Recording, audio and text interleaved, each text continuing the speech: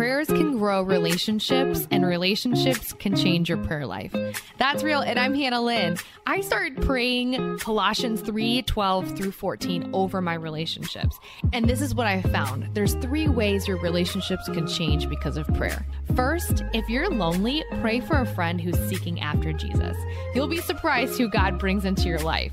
Secondly, if you have any kind of conflict with a friend, pray about it. It seems so simple, but sometimes we forget.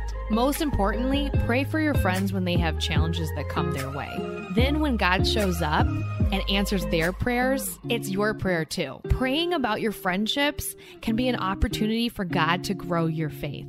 Our God's relational. He loves redemption, unity, peace, and his kids getting along. Psalm 133:1 says, "How good and pleasant is it when God's people live together in unity." That's real. And more on social media at That's Real Radio.